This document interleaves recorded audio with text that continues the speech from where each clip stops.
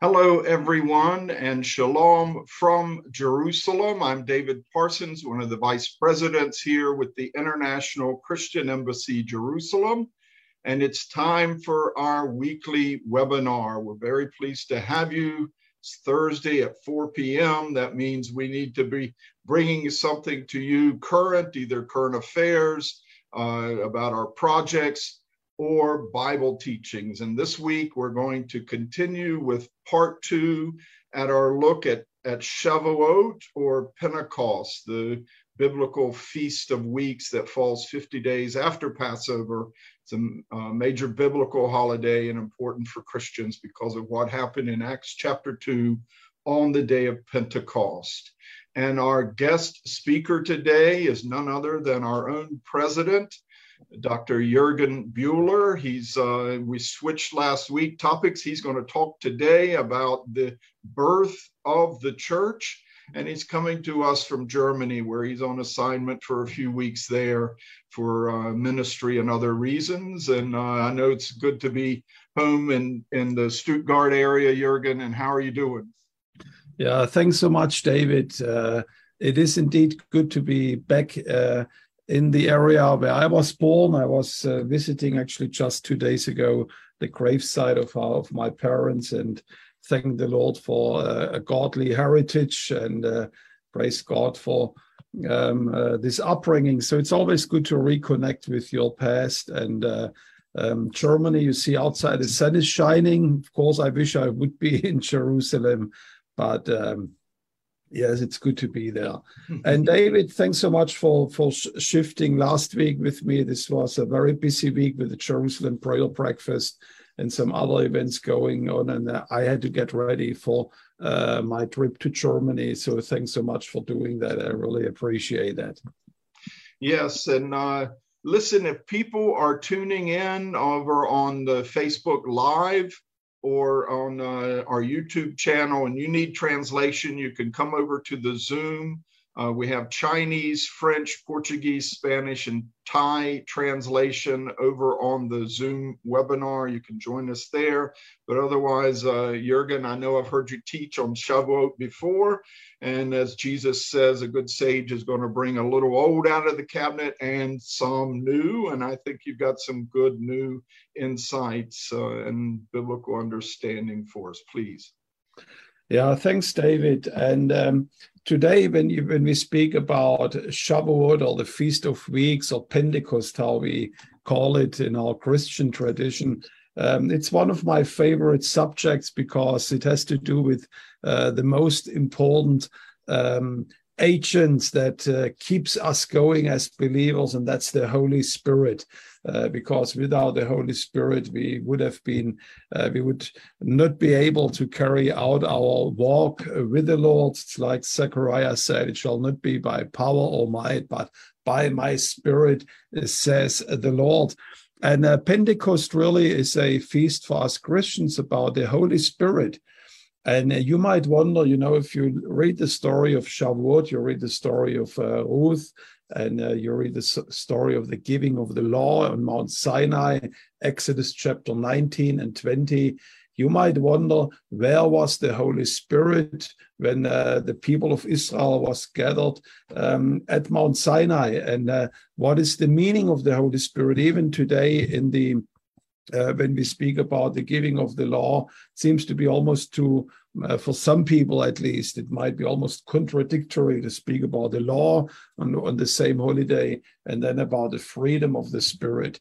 And I think, the Holy Spirit was, the Holy Spirit was right there in the book of Exodus in chapter 19. And I want to explain you what really happened on that day in a moment. I want to start with maybe a little bit an unusual passage that is not referred maybe necessarily to Shavuot, but I would like to go to Deuteronomy chapter 9, verse 10.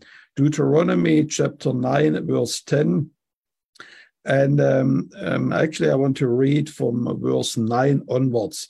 And when I went up to the mountain, this is Moses recapitulating the time when they were on Mount Sinai.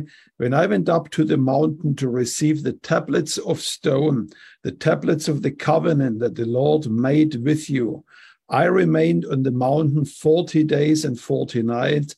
I neither ate bread nor drank water, and the Lord gave me 2 tablets of stone written by the finger of God. On them were all the words that the Lord has spoken with you on the mountain, out of the midst of the fire, on the day of the assembly. And there are 2 terms that are really important for me today, which I would like to speak. Number 1, and that's the first point of my talk, we will speak about those 2 tablets of stone written by the finger of God, which were the 2 tablets that the commandments that God gave to Israel that Moses returned from. And then secondly, all that took place when the Lord came down on fire on the mountain on the day of the assembly. It's called in Hebrew Yom HaKahal, the day when the people were gathering. And this word Yom HaKahal, those of you who are taking notes, it's actually reoccurring in the exact same context. Also in Deuteronomy chapter 10, verse 4, we can read this. This is actually open right now here in my Bible on the opposite page. And he says, the Lord had spoken to you on the mountain out of the midst of fire on the Yom HaKa'al, on the day of the assembly. And then in chapter 18, verse 16, again in the very same context, also in the book of Deuteronomy chapter 18, verse 16, again, just as you desired of the Lord your God at Horeb on the day of the assembly, when you said, let me not hear again the voice of the Lord my God. And what we need to understand, what happened on that day when Israel was standing in front of Mount Sinai. We read in Exodus chapter 19, verse 1, they arrived in the 3rd month. On that very day, they arrived on Mount Sinai. And the rabbis in Israel, they agree when it says in Exodus chapter 19, verse 1, they arrived on that very day. That this means that they arrived on the 1st day of the month there on Mount Sinai. And then there were 3 days of going back and forth where God spoke to Moses. He went up and came back again, and got up and got back again, where the Lord spoke to Moses, to Israel, sanctify yourself. And then on the 3rd day, when they were on this mountain, the Lord appeared on Mount Horeb, and the Hebrew sages, they say this was exactly 50 days after the day of the first fruit, when the first fruit offering during Passover was being sacrificed. So they are counting 50 days, and then on the 50th day, something happened. Fire came down from heaven, and the Lord spoke with an audible voice. We read this right now in Deuteronomy chapter 18, verse 16. It says, on that day you actually came to me and you were begging with me. It says, please tell the Lord not to speak to us anymore with an audible voice, because we cannot stand to hear the voice of the Lord. And if you read this actually in Deuteronomy, it's in chapter 20, you hear how God spoke audibly the 10 commandments from heaven. And what an awesome experience this must have been. The whole assembly was standing in front of that mountain. Fire was on the top. They knew Moses is up there. They were not sure if he actually would make it back alive. But God was meeting with him there up on the mountain. The Bible says when he returned from this experience, his face was shining. So intense was the glory of God. And all of Israel heard the voice of the Lord. And I believe what happened on that day is that when they heard the commandments of the Lord, thou shalt not murder, thou shalt not give false testimony, thou shalt not covet your neighbor's wife or possessions or field. I believe a spirit of conviction was coming over the people. It's almost like if somebody would place a mirror in front of their face and they were convicted that they cannot stand the holiness of God. And they almost like Isaiah, when he wasn't standing in the front of the presence of those seraphim, he says, "Woe unto me, because I am undone. I'm a man of unclean lips." And I believe this was exactly the experience of Israel when they were standing there on the mountain of God. And they begged with Moses on the day of the assemblies, "Please don't speak to, please ask the Lord not to talk to us in such a way anymore. You speak to him." And Deuteronomy chapter 10, or in chapter 9, what I was reading to you, Deuteronomy 9, verse 10, we in a way see the outcome of that first day of Pentecost. He says, "I returned back from the mountain with 2 tablets of stone written by the finger of God." And it's quite interesting. The Bible doesn't speak too much about the finger of God, but there are very few passages where the word of God actually refers to the finger of God. And one passage, for example, you can find in Luke chapter 11, verse 20. Luke chapter 11, verse 20.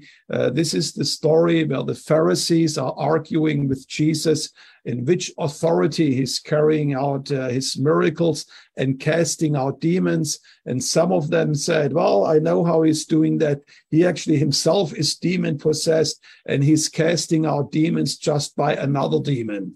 And Jesus says, be very careful to say something like that. He spoke about the sin of the Holy Spirit. And then he says in verse 20, "But if it is by the finger of God," here it is again, the finger of God, "if it is by the finger of God that I cast out demons, then the kingdom of God has come upon you."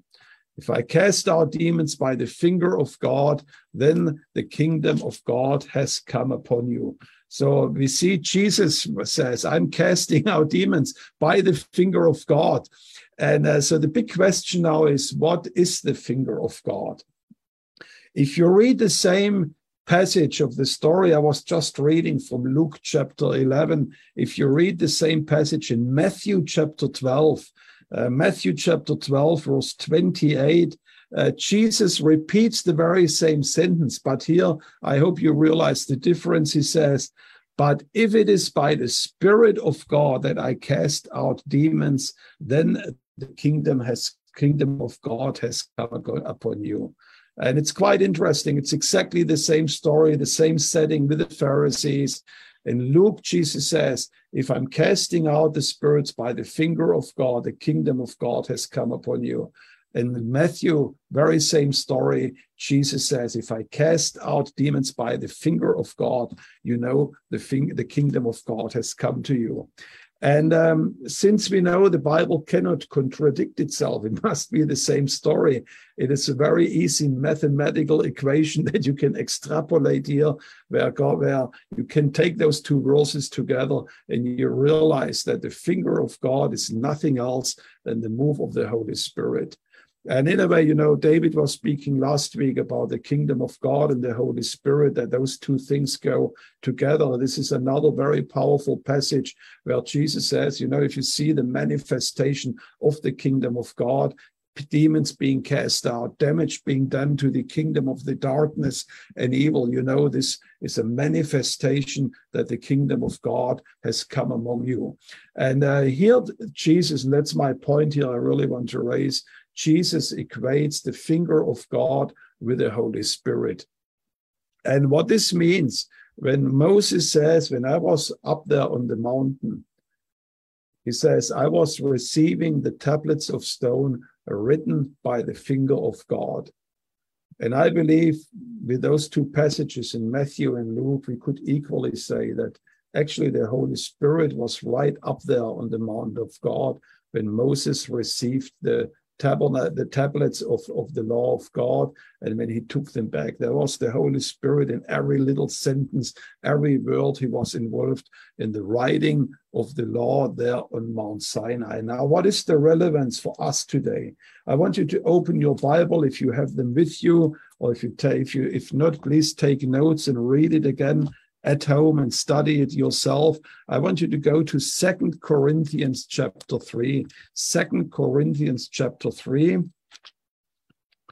And there we find quite an amazing saying of Paul, and he's speaking here about the ministry of the Spirit. Now listen to that, 2 Corinthians chapter 3. I'm reading from verse 2. You yourselves are our letter of recommendations, speaks to the church in Corinth. You are our letter of recommendation, written on our hearts to be known and read by everybody. That means Paul was saying, you know, when people ask him, he said, well, can you get a letter of recommendations? Sometimes even here at the embassy, we do this when staff are joining us. We usually ask of a letter of recommendation from the pastor or from the previous employer, or for both, because we want to know who is the person. He says, Paul said, I really don't need a letter of recommendation because you are our letter of recommendation. People need to visit the church in Corinth, and by watching the people in Corinth, they can see what type of ministers, what type of people we are. And then he says, you are a letter from Christ, he says to the church in Corinth. And I want you to take this personally, not just for the Corinthians, but as you are listening, this is a word what I hope you can say about yourself. You are a letter from Christ, delivered by us. Now listen to that. This is very important now. Written not with ink, but with the Spirit of the living God, not on tablets of stone, but on tablets of human hearts.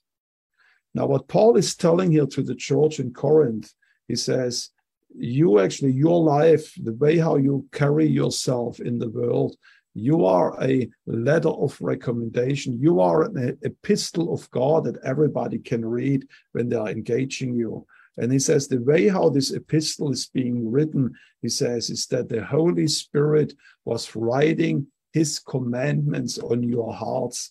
And he says they weren't written by the Holy Spirit on tablets of stone, but they were written on your human hearts. And that's quite an important statement. What Paul here is taking in a way the symbolism, the language from Mount Sinai, where Israel received the tablets of stone, and he applies it here for the life of a Christian believer who received the Holy Spirit. He says, actually, you are those tablets. You are this letter where the Holy Spirit is writing his commandments on your heart, again, with the finger of God, or with the Holy Spirit, so to speak. So in a way, if you look at the day of Pentecost, and if you are looking at what was taking place on Mount Sinai, in a way, you can say almost the same thing took place. Moses received the tablets of stone written by the finger of God with the commandments of the Lord. And I believe what happened on that day on the upper room is that God wrote his commandments on the hearts of Apostle Peter, on the hearts of Apostle Thomas, on the hearts of Mary, on the hearts of Mary Magdalene, whoever was there. And they left that room that morning as changed people. Then you read this so amazingly in the Gospel of Acts. Just a few days earlier, we read in the Gospels, they were still fighting with each other. Who is the greatest among us? They were discussing. Peter wasn't even able to give a testimony about Yeshua, even before this simple slave servant. And he says, no, I don't know this Jesus. And after the Holy Spirit came upon them, we see how the law of God was written on their hearts. They were different people. And suddenly it says they were together with one heart and one spirit, not talking anymore about who is the greatest or not being afraid of the gospel. That same Peter that was afraid to preach the gospel, he got up with boldness in Acts chapter 3. And he says, brothers and sisters, listen to me. And there was an audience of 3,000 people listening to him. And he was not afraid at all. Why? Because the Holy Spirit transformed his life. And one last point in that regard, this is this fulfillment of God writing the laws with the Holy Spirit on our heart. This is the core of the promise of the outpouring of the Holy Spirit that God was giving to Israel for all those centuries. If you go with me to Ezekiel chapter 11, verse 19, Ezekiel chapter 11, verse 19, and God says, and I will give them one heart, one heart, I make them one man, like in the book of Acts, and my new spirit I put within them. And I will remove the heart of stones, not any more tablets of stone, but I will give them a heart of flesh. That's exactly what Paul was referring to in 2 Corinthians chapter 3. And then listen, that they might walk in my statutes and keep my rules. That means when the Holy Spirit comes into the hearts of believers, he is writing his commandments, his rules into our heart. That means he's going to change us. You might have been an angry person. You might have been a person that could not help himself but to steal and to say one lie after the other. But when the Holy Spirit gets hold of you, he will transform you. And suddenly the character of God will be manifested in your life. God says, I will fill you with my Holy Spirit, give you not any more tablets of stone, but tablets of flesh. I will write my commandments upon them, and you will be a changed person. Exactly the same thing, by the way, Ezekiel chapter 36, very quickly. Ezekiel chapter 36, where God speaks about the outpouring of the Holy Spirit. And he says, I will put a new spirit upon you. I will remove the heart of stone. Again, the same parallelism between heart of flesh and heart of stone, tablets of stone, tablets of our human hearts. I will remove the heart of stone from your flesh. That's Ezekiel chapter 36, verse 26 and the following. Ezekiel 36, 26 and the following. I will give you a new heart, a new spirit. I will put in you, I will remove the heart of stone from your flesh, give you a heart of flesh, and I will put my spirit within you and cause you to walk in my statutes, to be careful, to obey my rules. Again, you know, the result of this outpouring of the Holy Spirit, the infilling of the Holy Spirit, is a transformed heart. And that's why, you know, if you think about it, when Jesus spoke to Nicodemus, he was one of the greatest Torah scribes of his time, and he came in John chapter 3 at night to Jesus, and Jesus went straight forward to him. He says, well, you need to be born again. And Nicodemus asked him, he says, well, what do you mean with being born again? How can somebody go back in the womb of his mother? And Jesus was marveling. He said, you should know that. And why should he have known it? Because all those passages, they speak about it. They say, when the Holy Spirit comes upon you, it really will be, you will be a new person because you receive a new heart from God. It will be really like born again. All the prophets, they speak about them. In one last passage I want to give in that context, and that's maybe the most important, that really speaks about this rebirth in the context, like I mentioned it to you. This is Jeremiah chapter 31. You know, sometimes in Israel, people tell us, well, you invented a lot of new terminology in the church, and it's not really Jewish anymore. And you speak about the new covenant. This is almost anti-Semitic, what somebody told my wife recently. But new covenant, this is a term that you actually find in the Tanakh. The Jewish prophet Jeremiah says in chapter 31, verse 31, Jeremiah 31, verse 31, he says, behold, days are coming when I'm going to make a new covenant with you and with the house of Israel and the house of Judah, not like the covenant that I made with their fathers when I took them by the hand and brought them out of the land of Egypt. This covenant they broke. What was this covenant? They received tablets of stone from Mount Sinai that God gave them. But God says, I'm going to make a new covenant with you. And what is the nature of this new covenant? Verse 33, he says, this is the covenant that I will make with the house of Israel. I will put my law in them. I will write it with my finger, with the Holy Spirit. I will write it on their hearts, and I will be their God, and they shall be my people. No longer shall each one teach his neighbor and each his brother, saying, oh, you need to know the Lord, for they all shall know me.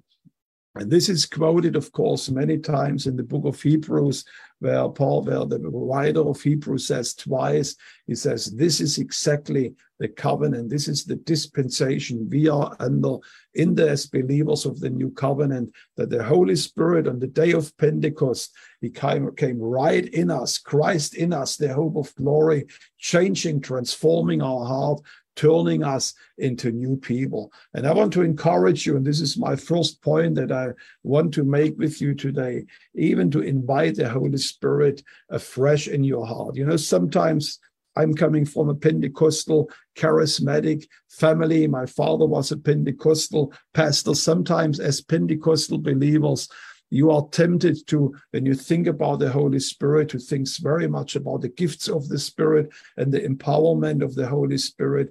But I believe the number one work the Holy Spirit wants to accomplish in us is that he wants to write his laws, his commandments in our heart. He wants to change and transform our hearts. He wants to make us into different people. And I want to invite you, even if you feel you need this type of touch of God in your life, even invite the Holy Spirit. And I just feel right now I should pray for you. And Father, I do ask you, even right now, wherever people might be watching this program and listening to this word, and where they even sense, Father, this is exactly what I need for my life.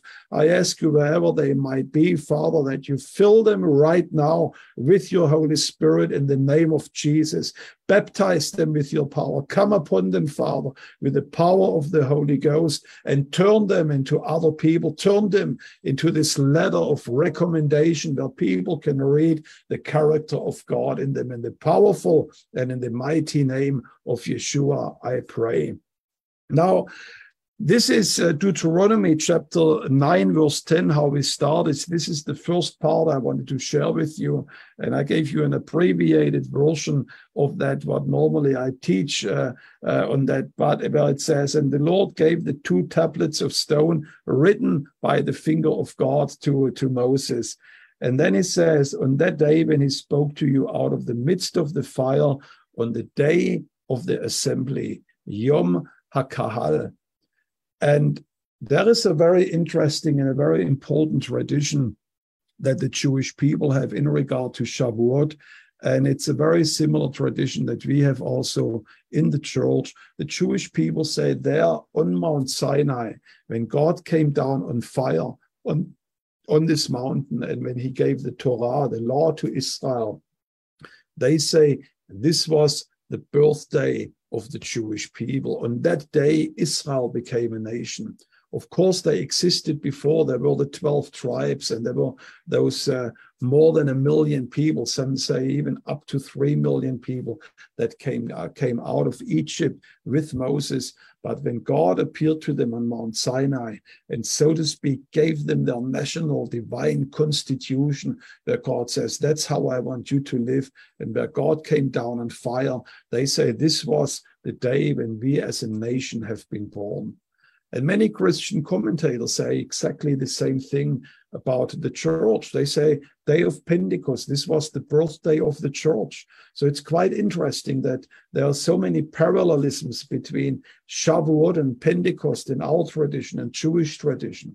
And I believe it's really the day of the founding of the church. And if you subscribe to our magazine, if you are not subscribed yet to the ICJ, maybe Kay, if we can put a link down in the lower third of our website, how you can subscribe it. I just wrote an article about the early congregation and what that means for us today. And I would like to speak a little bit on the very first congregation that was gathered in Jerusalem. I'm doing right now a little bit of study on church history. And I must say, just a few days ago, I was quite upset by a book that I was reading, because the writer said, well, the church needed to evolve for a couple of centuries until we really reached the real church that we know today, because the early church was still a very primitive church and it needed to evolve even further. And I absolutely did not like that. I believe what we read here in the Word of God in Acts chapter 2 and the following, this was the church how God intended it to be. And this is the model church where we need to go back to. And this is where we find the roots of our faith. And is one characteristic that I really want to highlight today. And you will see at the end why I feel this is so important for us today, is for us to understand what type of church was this. That's what that was gathering in Jerusalem when the Holy Spirit was being poured out. If you go with me to Acts chapter 2, of course, in the first verse, we see when the day of Pentecost, Shavuot arrived, the Holy Spirit was being poured out. There was a wind, there was fire, very similar to what happened on Mount Sinai in Exodus chapter 19. And I want to read from verse 42 onwards, which gives you the characteristic of the church. And I want to focus in particular on one little sentence there. And he says, and they devoted themselves, that's Acts chapter 2, verse 42. They devoted themselves to the apostles' teaching, to the fellowship, to the breaking of bread. Now, the breaking of bread, just a little comment here. This was not a new invention of the church. The breaking of bread was taking place in every Jewish family, even until today, not only on every evening of Shabbat, Erev Shabbat, where you have 2 loaves of bread and you have a glass of wine that you are drinking. And the Jewish people, they say until today, every Shabbat table represents the altar in the temple, and those 2 loaves represent the sacrifice. And this is exactly, what Jesus did. It says, take and eat. This is my body. This is the sacrifice that was broken for you. So they were breaking the bread every single day. That means they kept to their tradition that they knew as Jews. And it's basically also taking place on the outgoing of Shabbat. Whenever Shabbat is being finished, you have to know that the Jewish day, and we will come back to that, starts with the evening. That means a new day starts when the sun goes down and the sun disappears. That's the beginning of the new day, because God says in the book of Genesis, it was evening and morning, a new day. So Jewish tradition says the new day starts with the evening. So on the evening when Shabbat starts, they are breaking the bread. And in the evening when Shabbat goes out, when the sun has set, they have something which is called the Havdalah blessing. They are lighting again. There will be candle lighting. There's the breaking of bread. There's the drinking of wine. And it's the outgoing of Shabbat, but you also could say it's the beginning of the first day of the week. And so it says here they were breaking the bread in prayers. And then it says, and they, with great awe, they saw signs and wonders taking place through the apostle. They had all things in common. It means it really was a radically changed community at that time. And then it says in verse 46, and day by day they were attending the temple together and breaking the breads in their home. They were attending the temple together, breaking the bread at home. And it's quite amazing, when the Holy Spirit was being poured out and when the early disciples gathered, there was no urge in the heart and in the mind of the early disciples where they said, well, maybe we shouldn't go to the temple anymore. This is the old covenant, or this is the old way how to do things. Maybe we should find a new place of gathering or meeting. No, the Bible says day by day, they went to the temple. And if you go to the very next chapter, chapter 3 in the book of Acts, in the beginning, you see a very practical example of that. Now, Peter and John were going up to the temple at the hour of prayer, the 9th hour. And a lame man from birth was being carried there, and they laid him at the beautiful gate. Actually, I just did a TV recording. I believe in the coming days you might see it on our webpage, You can still see the beautiful gate, the archaeological remnants of that gate where exactly that miracle was taking place. You can see it until today. But what I want to tell you here, chapter 3, verse 1, John and Peter, they were going up to the temple at the hour of prayer, the 9th hour. So what was the 9th hour? This wasn't 9 o'clock in the morning, but this was the time. This was 3 p.m. in the afternoon. This was the time when the Jewish people would bring the afternoon sacrifice in the temple. Every day you can read it in the book of Leviticus. 2 lambs need to be slaughtered in the temple. This was the daily sacrifice, the regular sacrifice. One was at the 3rd hour, that was 9 o'clock in the morning, and the other one was at the 9th hour, that is 3 o'clock in the afternoon. And it's quite amazing that even though Jesus, their lamb, died for their sins, and they knew they are servants of the new covenant, they still stuck to the same calendar. They still went at the same time, and there was a sacrifice in the temple. They decided that's where we need to go to. We will see later on Paul kept that tradition. He always wanted to make sure to be in the temple for the holidays in Israel. So they kept their tradition. I want you to really understand that there was no talk about, we have to change the holiday Passover to Easter, or maybe Shavuot, we should call it Pentecost, and maybe we shouldn't celebrate Shabbat anymore. But they stayed to be Jewish. The first church in Jerusalem was a through and through Jewish church that was gathering here in the land. If you go with me a little bit further down, if we go to chapter 5, again, they were together. It says here, chapter 5, verse 12, many signs and wonders were carried out together. And this is now probably half a year, 1 year later, and they were all gathering in Solomon's porch. That's in the temple in Jerusalem. They didn't build a new church building where they were gathering, but the temple, the place that God gave to the Jewish people, still remained the gathering point of the early disciples. And then in chapter 10, we read about how the next day they were on the journey approaching the city. This is chapter 10, verse 9. And Peter went up on the housetop.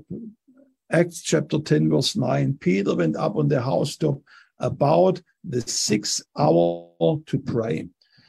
And it's quite amazing when I was reading that there are 3 prayer times that the Jewish people are praying. You remember the story of Daniel when there was the command not to pray anymore publicly to any other god except to the golden statue that Nebuchadnezzar was setting up.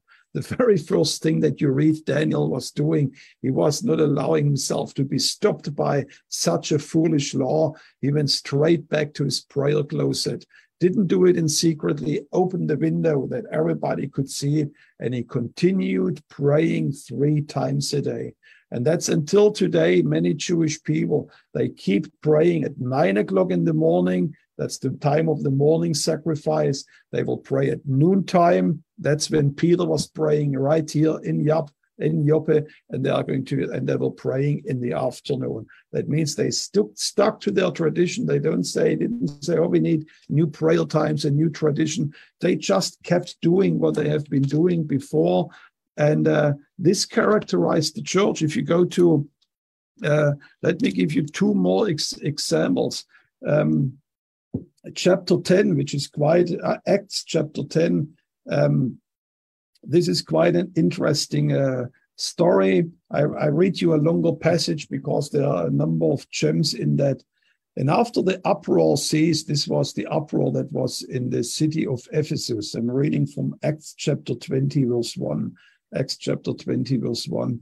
After the uproar ceased, Paul sent for the disciples, and after encouraging them, he said farewell and departed to Macedonia. And he had gone through those regions, and it was a great encouragement, and he came to Greece, and then he spent 3 months there. And a plot was made against him by the Jews, and he was about to sail to Syria, and he decided to return through Macedonia. Now listen to that. Sopater the Berean, the son of Pyrrhus, accompanied him, and of the Thessalonian Aristarchus and Secundus, and Gaius of Derbe, and Timothy of the Asians, Tychicus and Trophimus.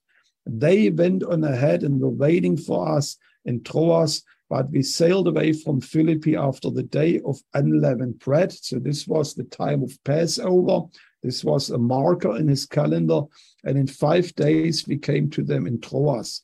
And then he went out in Troas. We will come to that in a minute. He met with the believers. He was preaching there. And after the end of that meeting, we'll speak about that in a second. He says, we actually did not go to the city of Ephesus. Verse 15, chapter 20, still verse 15. And sailing from there, we came to the following day opposite Chios. The next day, we touched at Samos. For Paul has decided, verse 16, to sail past Ephesus so that he might not have to spend time in Asia, for he was hastening to be at Jerusalem, if possible, at the day of Pentecost. Now, we are talking about Pentecost right now.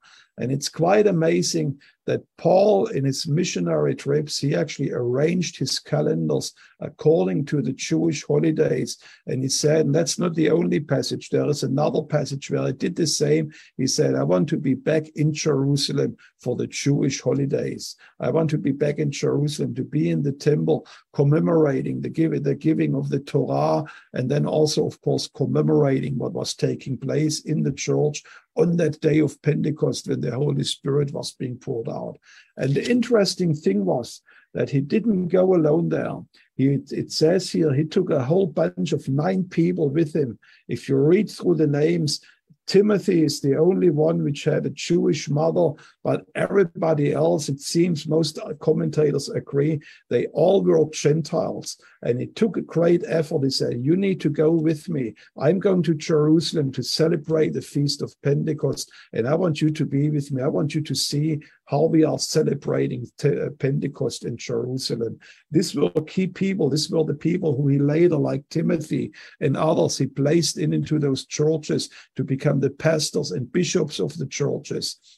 And he wanted to make sure that they get the Jerusalem experience. Also, what the Bible is telling us, that he never arrived empty-handed in Jerusalem. He always collected funds from the churches. He told them in Corinth, the church in Corinth, he says, you know, when I go to Jerusalem, he says, I want not to come empty-handed. Please prepare a generous offering that I can take with me from your church to the saints in Jerusalem. So he took funds to Jerusalem. He took Gentile believers with him to Jerusalem because he wanted them to experience the city, the land of promise, the place where the roots of their faith was.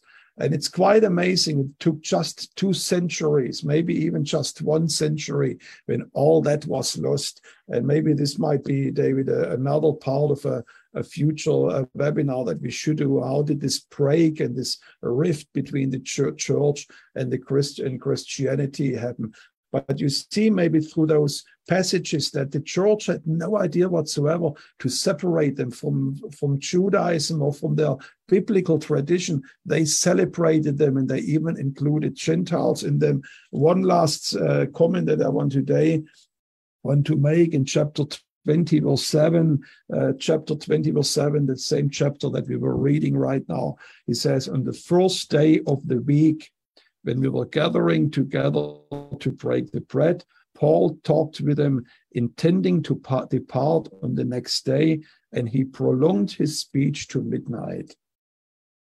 Now, I want you to note one thing. There are many people who say, oh, here we have it. This was the invention of Sunday. They didn't meet on Shabbat anymore, but they were gathering on Sunday. But you remember what I told you before. In Jewish custom, new days are beginning with the evening. Erev Shabbat is the beginning of Shabbat. It starts when the sun is going down. And then I told you, even at the outgoing of Shabbat, in the beginning of the first day, there was the blessing. It's happening until today. I was living for many years opposite a synagogue. And I saw it with my own eyes every single week. being carried out. There was the Havdalah blessing. They were breaking again the bread. They were lighting the candle. They were blessing the bread and the wine, and they were blessing the new week. You could say, well, it was Saturday evening, but according to Jewish tradition, it was already the beginning of the first day of the week. It was Saturday night when the first day of the week started. And we read here in the book of Acts, that's where they were meeting on the outgoing time of Shabbat, when the new day was starting in the evening. Why did they not meet on Shabbat? Very simple, because on Shabbat, every Jew knows that there's only a very limited amount of distance that he can walk by foot. If you had a congregation like here in Troas, which was quite a sizable city at that time, archaeologians have discovered and excavated a gigantic city. There was a huge place. And there was probably only one prayer house where they were gathering. If they would have met on Shabbat, they needed to break their tradition and walk longer than they actually normally would allowed to walk on Shabbat. And that's why they waited. And that's what many Israeli and Messianic Bible scholars also said. That's why they waited for the outgoing of Shabbat, in order that they could walk, and they would gathering once the sun was setting in the evening. And then it says, on the next day, Paul wanted to leave, and he actually was going to preach for a long time. He was preaching until midnight. And then the story of this boy was taking place who was falling asleep. And David, that's a good encouragement. If people fall asleep, even during our messages, it also happened to Paul. So we are in good company there. And this guy was falling asleep in the message of the great apostle Paul, and he was falling down and was resurrected. Quite amazing if you read that to the end. Paul didn't say, well, maybe I should stop now. I'm preaching too long here. But he says he continued preaching until the sun was rising actually in the morning. So they had very long meetings at that time. But when they were gathering at the first day, this was no intention to find a new holiday for the church to meet, but this was just in line with their Jewish tradition. It was the beginning of the week, the Havdalah blessing at the outgoing of Shabbat, and that's where the early believers were gathering. Now, the church in the in the 3rd century, sadly enough, there were not many Jewish people there anymore, and the church wanted to separate from anything Jewish. They took this passage and said, okay, here we have it. It's a new holiday. We have to meet now on Sundays. It's a new Shabbat. But that was never the intention of the apostles to invent a new holiday for the church together. Now, why do I'm telling that? And David, I realize we are running, this is far too long I've been speaking here today, but I want to share about something else. And this is, sometimes people are asking me, they said, Jürgen, what does the New Testament say about the Messianic churches, or what does the Messianic church has to do with us today? And I want to speak a little bit about what God is doing in the land of Israel and how important that is. Now, when people ask me about what did the Bible say about Messianic churches, or what they mean is churches of Jewish believers, Jews who believe in Yeshua. And it's in many areas a controversial subject, not only for Jewish people in Israel, they don't like them because they believe they're abandoning their faith, but also many Christians, they don't like them. For example, the German Lutheran Church, they actually exclude Messianic Jews from their big gatherings. They don't allow them to give seminars or lectures. They say, no, we don't want you. It's too touchy subject for us. And when I think about that, he says the early apostle, they would be outraged about something like that, because as I showed you right now, the early church was a completely Jewish church. The question for them was not, what do you think about Messianic believers? But the big scandal and the big new thing where they had to get their heads around was exactly the opposite. What should we do with those Gentiles who start believing like us? That was the big challenge what they had. So to think, this is a new challenge, in a way, it's not a new challenge. We are coming back to how it all started 2,000 years ago. And when you want to ask, what Paul said about that, We have to go to Romans 11, and then I just want to make a few comments about what's happening today. In Romans chapter 11, Paul is he's using you can call a parable in order to explain the church that consists of both Gentiles and Jews. And I want you, if you have your Bible with you, to open, please, to Romans chapter 11. And I'm at 1 Corinthians chapter 11 here, but please bear with me. Now I'm speaking to the Gentiles in verse 13. It says, now this what I'm saying now, this is to us Gentiles to understand. That's wasn't so much a message to the Jewish people, but he says, I want you Gentiles. If you're not Jewish, this is a word for you today. It's a word for me. He says, if some of the branches, verse 17, if some of the branches were broken off, and he's using here the famous parable of the olive tree, if some of the branches were broken off, and you, although a wild olive shoot, was grafted in among the others, and now you share in the nourishing root of the olive tree, do not be arrogant towards the branches. If you remember, it is not you who support the root, but the root supports you. And then you will say, well, the branches were broken off so that I might be grafted in. That's true. They were broken off because of their unbelief, but you stand through faith. So do not become proud, but fear.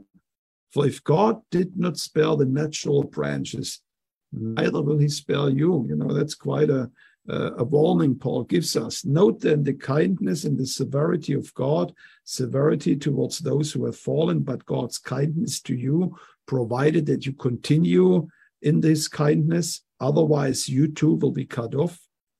And even they, now these are the branches that were cut off, the noble branches, even they, if they do not continue in their unbelief, they will be grafted in, for God has the power to graft them back in again.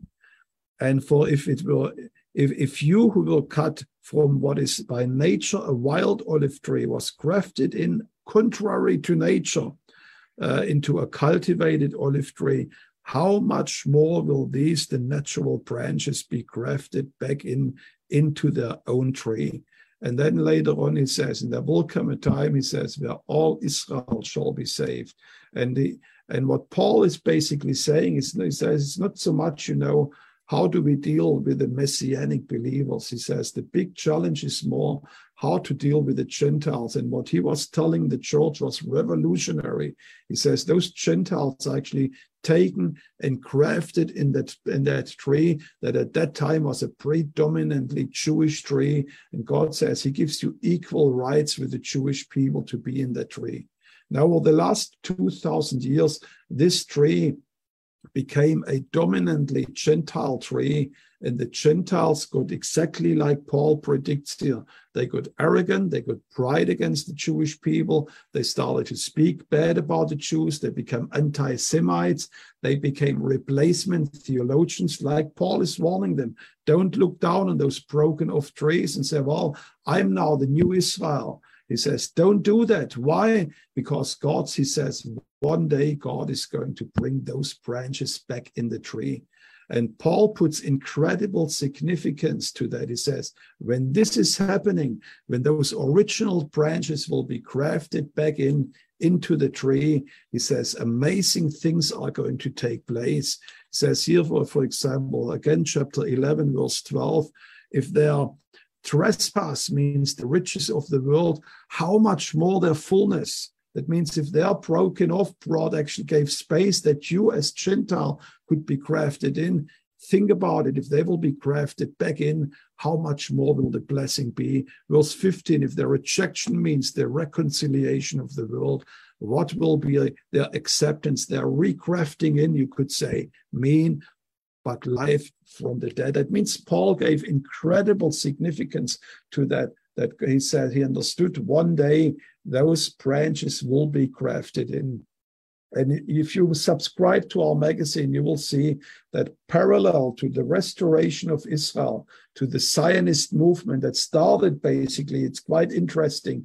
It started with Christianity. It started with evangelical Bible-believing Christians who first understood that God one day would bring the Jewish people back to their land. If you're listening to that and if you are Jewish and say, well, what an arrogance. I just heard Prime Minister Netanyahu a week ago saying exactly that to a group of evangelical believers. He says, you evangelicals, it's important for us to know that, he said, you evangelicals were Zionists before we Jews were Zionists. And it's quite amazing when the Zionist movement started, when preachers like John Wesley and like Charles Spurgeon and others, the Puritans and the Pietists, the Moravians, and even the early Pentecostals, they all were devout Zionist believers believing in the restoration of Israel. So when this movement started within the Bible-believing churches across Europe and North America, something else was taking place. They suddenly realized, well, not only that God is going to restore the Jewish people, but they found out exactly what I was sharing you today. They realized, while the church in the beginning, they didn't start in the Vatican in Rome. It wasn't the Roman church, but it was a Jewish church that started in Jerusalem. And they started to go back to the Jewish roots. And that's why, if you go into theology books, I'm just giving you a number of names. There were people like John Gill. He was living, I have it here, 1697 to 1771, or J.B. Lightfoot, 1821 to 1889. What did they do? They wrote Bible commentaries that were soaked in rabbinical writings. They said, we need to go back to Jewish history, to Jewish text in order to understand the Bible better.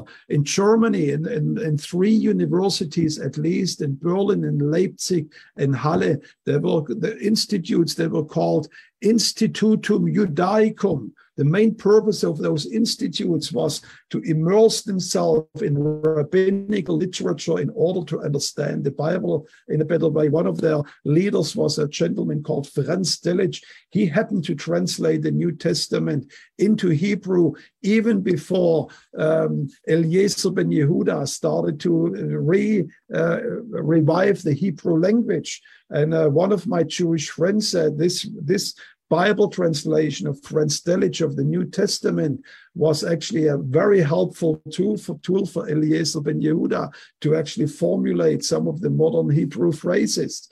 And that means there was an amazing movement taking place. And then also I have to get the date right, in 1882, in the country of Moldavia, that's bordering of Ukraine today, there was a gentleman called Joseph Rabinovich, and he was Jewish. He was the son of a rabbi. He came to faith in Yeshua, and he, reading the Bible, he just found out what I was sharing with you today, that the early church was a Jewish church.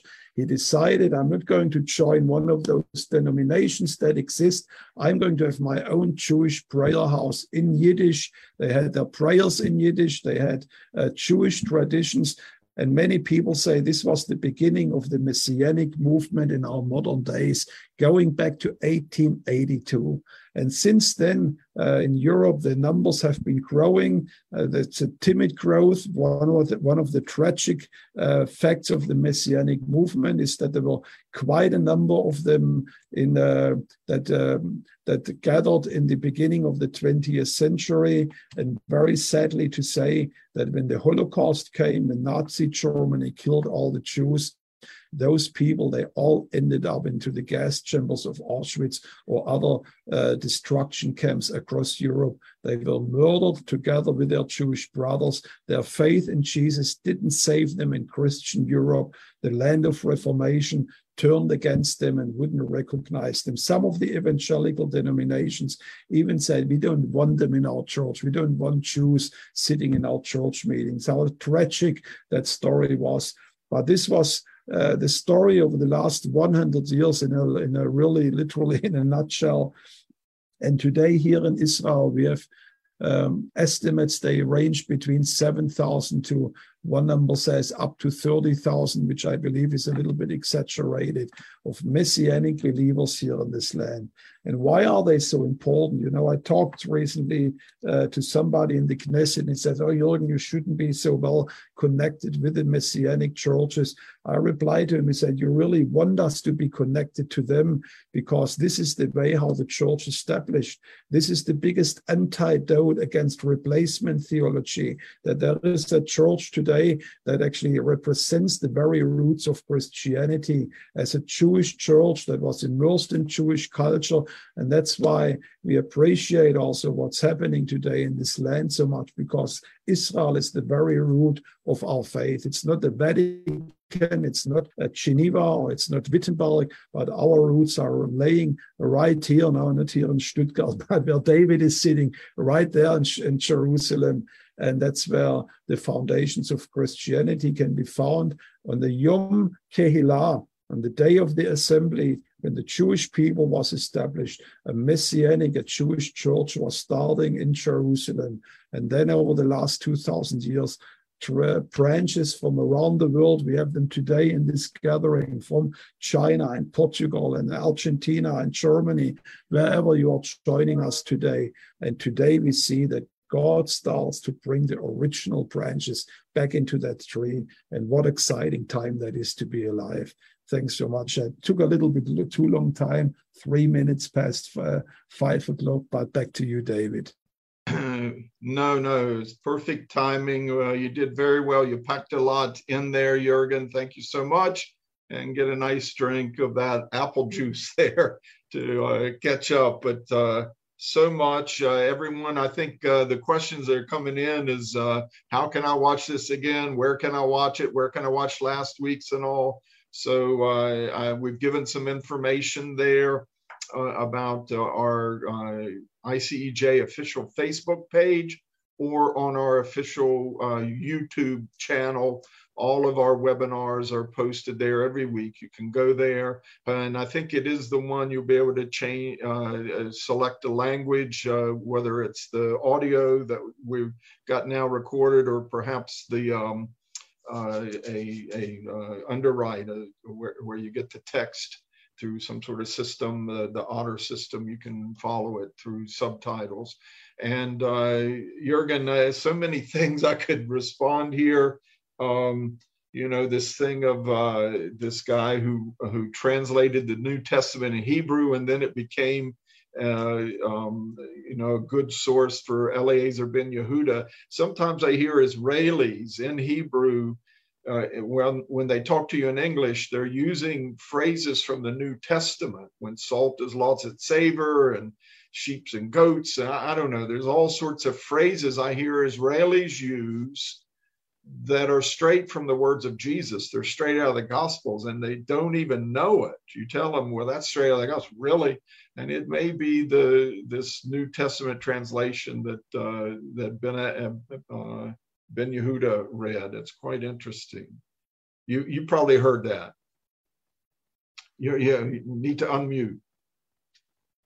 It's our common friend Siv. He actually he brought my attention to that. He's an Israeli, secular Israeli. Yeah. As he says, you know, your Bible translation of Fred Stellich actually helped shaping the Hebrew language, and he had some inspiration to Eliezer ben Yehuda. Yeah, so yeah. I learned that first from a secular Israel. Yeah. And when you just mentioned that the presence of a Messianic Jewish body here in the land, how it is an antidote for replacement theology, Christian anti-Semitism, I've seen it very clearly demonstrated. And I speak to a lot of like college students, Christian college students, that some of them are very rabid anti-Israel. They're part of, you know, BDS, apartheid, and you speak to these groups. And several times I've taken a young Messianic believer, they're sort of their age.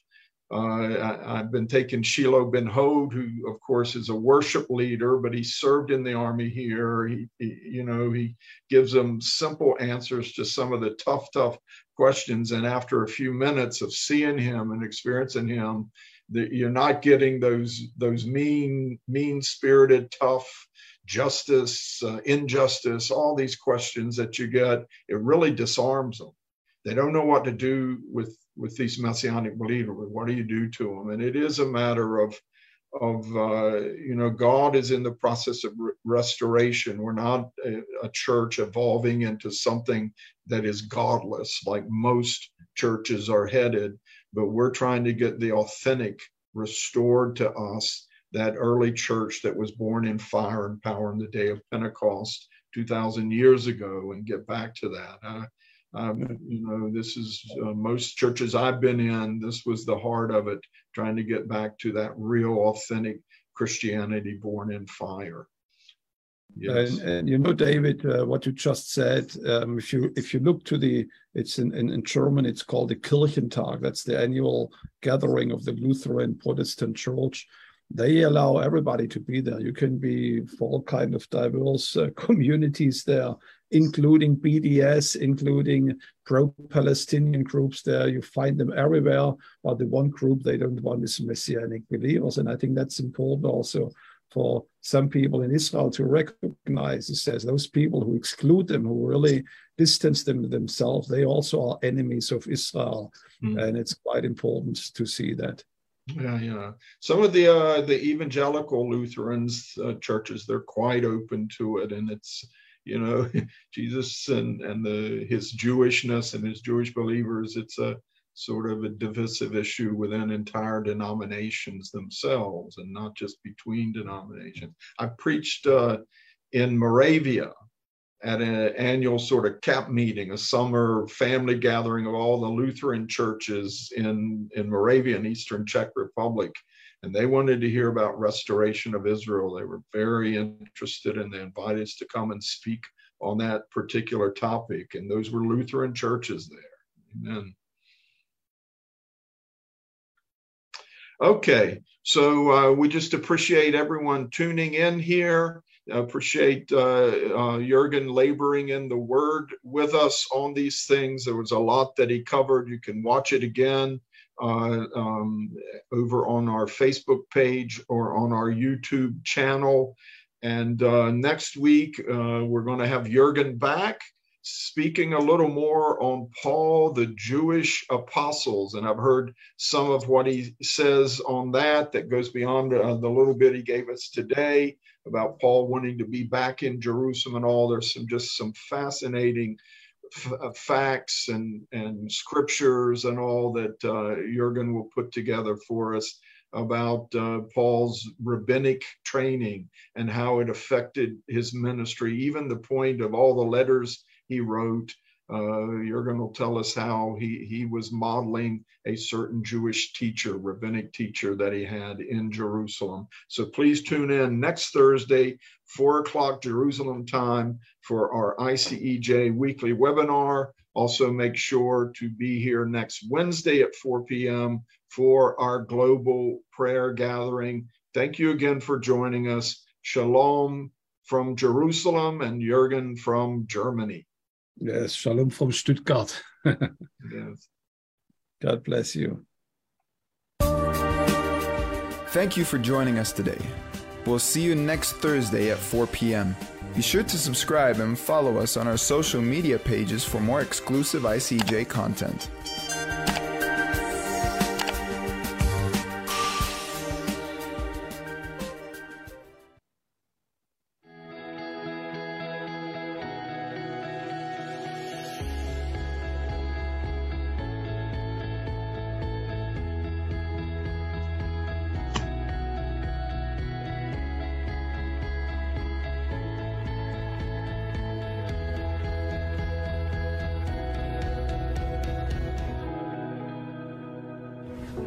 Did you know that the Feast of Tabernacles is called a Feast of the Lord? Many times people come to me and they say, Jürgen, we really like the Feast of Tabernacles of the Christian Embassy. Now let me tell you, the Feast of Tabernacles is not a feast of the Christian Embassy. This is a feast where God says, this is my feast.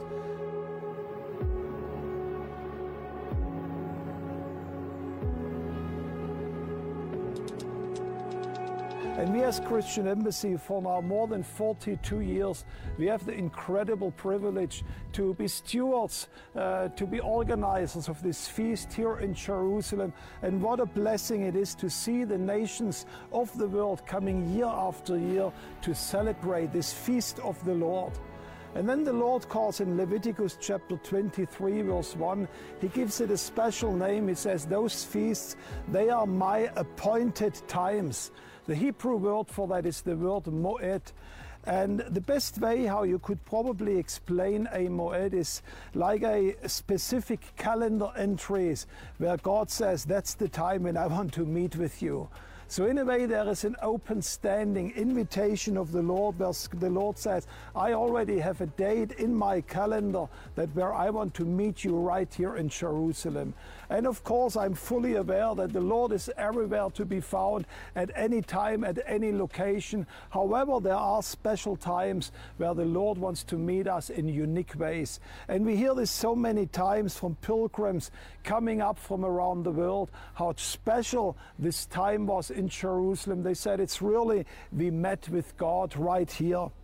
And when the people of Israel were coming to celebrate the feast, they went into the temple according to this, along this gigantic staircase. And if you follow me along those staircases, you will notice something very quickly, that each one of those stairs that are walking up to the temple has a slight different size.